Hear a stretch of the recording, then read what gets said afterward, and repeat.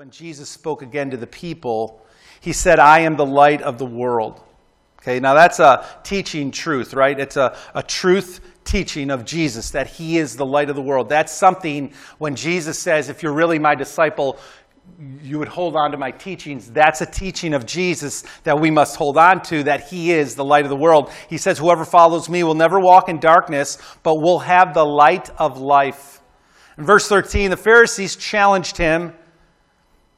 Here you are, appearing as your own witness. Your testimony, they say, is not valid. And Jesus said this, even if I testify on my own behalf, my testimony is valid. For I know where I came from and where I am going. But you have no idea where I come from or where I am going. You judge by human standards. I pass judgment on no one. But if I do judge, my decisions are true, because I am not alone. I stand with the Father who sent me. In your own law, it is written that the testimony of two witnesses is true. I am one that testifies for myself. My other witness is the Father who sent me. And so Jesus says, my word is golden because not only do I stand by the truth of what I say, but my Father, who is God, is my witness. And he bears testimony that I speak not just for myself, but for him. And that my testimony is true based on what I say and what he says. That he confirms that I am who I say I am. And in verse 25 they say, who are you? They asked. Just what I have been telling you from the beginning, Jesus replied. I have much to say to you.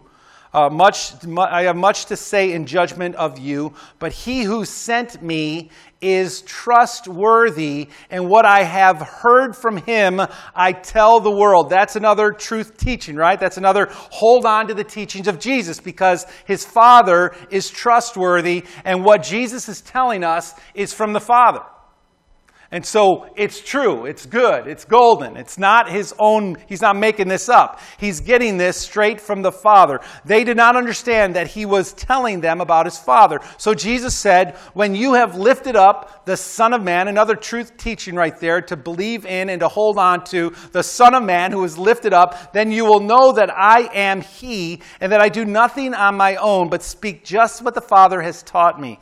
The one who sent me is with me. He has not left me alone, for I always do what pleases him. Even as he spoke, many put their faith in him. Again, Jesus says, my Father, God, is with me. He's with me. And so when Jesus speaks, he's speaking for the Father. He's speaking for God. In verse 48, the same section here where he's dealing with the Jewish leaders and the Jewish people and their thinking, as he's trying to teach them to hold on to his teachings and let go of their teachings. In verse 48, the Jews answered him, aren't we right in saying that you are a Samaritan and demon-possessed? That's pretty heavy, right? They're accusing Jesus of being a Samaritan and being demon-possessed. Jesus says, I am not possessed by a demon, said Jesus, but I honor my Father, and you dishonor me. I am not seeking glory for myself, but there is one who seeks it, and he is the judge. Very truly, I tell you, whoever obeys my word will never see death. Another truth teaching that Jesus calls us to hold on to. Verse 52, at this they exclaim, now we know that you are demon-possessed. Abraham died, and so did the prophets, yet you say that whoever obeys your word will never taste death. Are you greater than our father Abraham? He died, and so did the prophets. Who do you think you are? Jesus said, if I glorify myself, my glory means nothing. My Father, whom you claim as your God, is the one who glorifies me. Though you do not know him, I know him. If I said I did not, I would be a liar like you. But I do know him and obey his word. Your father Abraham rejoiced at the thought of seeing my day. He saw it and was glad. You are not yet 50 years old, they said to him, and you have seen Abraham? Very truly, I tell you, Jesus answered, before Abraham was born, I am. At this, they picked up stones to stone him, but Jesus withdrew. And again, so as Jesus is being confronted about his teachings, Jesus claims to them that he and the Father are one. And as they clam and grab onto their father, Abraham, and as they grab onto the law of Moses, Jesus says, before Abraham was, I am. He is all things, right? He is all things to all of us. He is the truth, the way, and the life. And they're trying to hang on to their father, and Jesus says to them, what you must hang on to if you're going to be my disciple is me. Me. Because Jesus confirmed what Abraham said. And Jesus fulfilled what Moses said. And if they knew the prophets, and if they knew Abraham, and if they knew the teachings of Moses, then they would have understood that Jesus came to fulfill what they said. They simply don't want to believe it. So they want to hang on to Moses, and they want to hang on to Abraham. He is our father. He is the one that we listen to. And Jesus says, you must hang on to me. Before Abraham was, I am. See, the word of Jesus is gold. What he says is true. It's 100% good. It's fortified and it's complete truth because it came from above. It came from the Father. Psalm 119 says this, your word, Lord, is eternal. It stands firm in the heavens. That's pretty solid, isn't it? That's pretty truthful, isn't it? If it came from the heavens, if it came from Father God, then we know it's right and it's true for us as human beings. And not only is Jesus' word enough, but the Father also stands with Jesus. Proverbs says, every word of God is flawless. Every word of God is flawless. If Jesus said it, it's a sure thing, right? It is golden, and we are safe holding on to him. Amen? Amen. Number 3, a disciple holds on to the teachings of Jesus. Jesus said, if you hold on to my teachings, you are what? You are really my disciple. If you hold on to my teachings, you are really my disciples. Really. That's an important word right there, right? Really. Like really my disciple. Not just kind of my disciple. Not just like from the outskirts watching in my disciple. But you are really my disciple if you hold on to my teachings. See, in hearing, when we hear the word of God, it's God reaching out to us, isn't it? The first time that you began to hear the word, I remember when I moved to Denver, Colorado, and I was hanging out with people who went to church and Christian guys, and they were praying for me and they were sharing with me the word of God. God was using his word to reach out to me. And in the hearing of his word, I began to realize that he cared about me, that he loved me, and that he wanted me to be his child. In hearing, God is reaching out to you. In believing, you begin, right? When I came to a point where I realized, I need you, God. I believe that you are the Son of God. I believe your word and your truth. In believing, I began. In baptism, I was sealed and washed from my sin. And in holding on to the teachings of Jesus, Jesus says, you are really my disciple. Right? There's a progression that happens as we give our life to Christ, as we sell out to him, as we come to him. It's not enough to just believe, right? To hold on to the teachings of Jesus means that we embrace the teachings of Jesus and we live them out. We put flesh on the teachings of Jesus in our life. They become real. They become life to the world around us, right? We're not just believing a bunch of stuff. We are now transformed by the truth. Right? And we become his disciples. It's not enough to just know. It's not enough to just know about Jesus or know the truth. Knowing the truth doesn't set you free. The truth sets you free. You could know all the truth in the world and still be lost. Right? Knowing doesn't mean anything. See, this is the difference between a believer and a disciple. Some of the Jews, it says, some of the Jews believed. Now, we don't know how far that went. But it's nice that they believed, right? They were beginning to understand who Jesus was. They were beginning to believe that he is who he said he was. And I'm sure they had a lot of things to work through, but it was just a beginning. We must let go of our own ideas. We must let go of our own ways and our own teachings and all the things that we have been taught. And we may hold on to one thing, and that's him, his teachings. See, a true disciple A real disciple holds on to the teachings of Jesus. Walmart. I hate Walmart. Don't you hate Walmart? I mean, don't you hate Walmart? It's like, you know what I mean, too. You go in there for one thing and you come out with 12. Yeah, you can. You can. It's like crazy. It's like this, voodoo thing they put on you when you walk in the door. And your brain, all of a sudden, out of nowhere, has perfect recall of everything you need at your house. Right? You're walking down the aisle and you go, oh, man, light bulbs. Yeah, I need light bulbs. Toilet paper. Oh, yeah, we're out of it. And all of a sudden, you're remembering everything that you didn't go in there for. That actually, it was happening to me while I was thinking about this at Walmart. I'm thinking about this going into Walmart, and I went in there for one thing, and I go, man, every time I go in the store, I come out with, I start with nothing, no basket, no nothing. And I go in there, I'm just going to hold it in my hand. Yeah, well, then I got to get a little basket. And then pretty soon I put that in a big cart. And you're full, you know what I mean? That's what Walmart does to you. Right? You go in for one thing, you get 12, and it's crazy.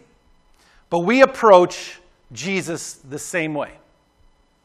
We want to just add a little bit of Jesus to what we already think. Right? We want to put Jesus in our shopping cart of beliefs. And we want to hold on to what we've always known and what we've always done and what we've always believed. And we're just going to bring Jesus along for the ride too. And there's only room for one thing. There's only room for one teaching, and that's His, not ours. Right? Jesus says you must die to yourself. Take on me, hold on to my teachings, not our teachings, not a smorgasbord of ideas. How many times do you meet people and you get to talk to them about, the church or about Christian stuff, and you begin to realize real quick that they have a buffet of beliefs. They've gotten them from everywhere, right? They've heard a little from here and a little from over there, and they just picked a little bit of everything, and now this is what, and they begin to talk, and it's like they're combining all these different thoughts, and it doesn't even make sense.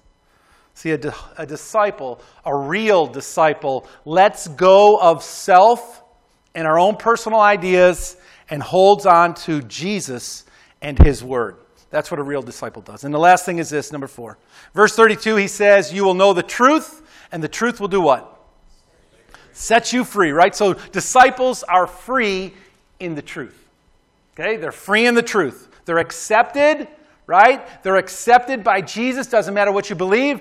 His Word is golden, so you can bank on it. He calls us to hold on to His teachings and let go of everything else. And here, disciples are free in the truth. Holding to His teachings means freedom. When you hold on to the teachings of Jesus and you embrace them in your life and you walk in Christ and Christ is made new in you, you are free. Yes. Free from what, you might ask? Free from the lies of the devil, right? Free from the accusations of the devil about you that he makes to you. You're not good enough. You're not faithful enough. You don't know enough. All this devil talk at us, we are free from because of what Jesus has done for us on the cross. The shame and the guilt and the weight of our own sin, we are free from. And not just free from like addictions and bondage, but true freedom for your soul. Like He frees your soul. And only Jesus can do that, right?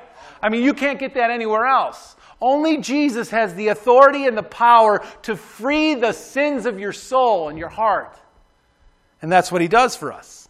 In 1 John chapter 3, the Scripture says this, this is how we know that we belong to the truth and how we set our hearts at rest in His presence. Isn't that good? That's good.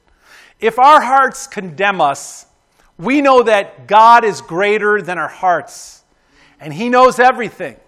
Dear friends, if your hearts do not condemn us, we have confidence before God. See, a disciple belongs to Jesus. The Word of Christ is dwelling in them and oozing out of them, right? We belong to Jesus, and we belong to the truth. A disciple has set their heart at rest in the presence of God. Right? And we're free there. As long as we're there, we're free. And even if our hearts condemn us, even if we feel guilty or we feel in our conscience that we're guilty of something, Christ's blood forgives it. Grace covers our sin, and we are free. So don't let that throw you off, because God is greater than our hearts. So even if your heart condemns you, your mind knows that He is greater than even our hearts.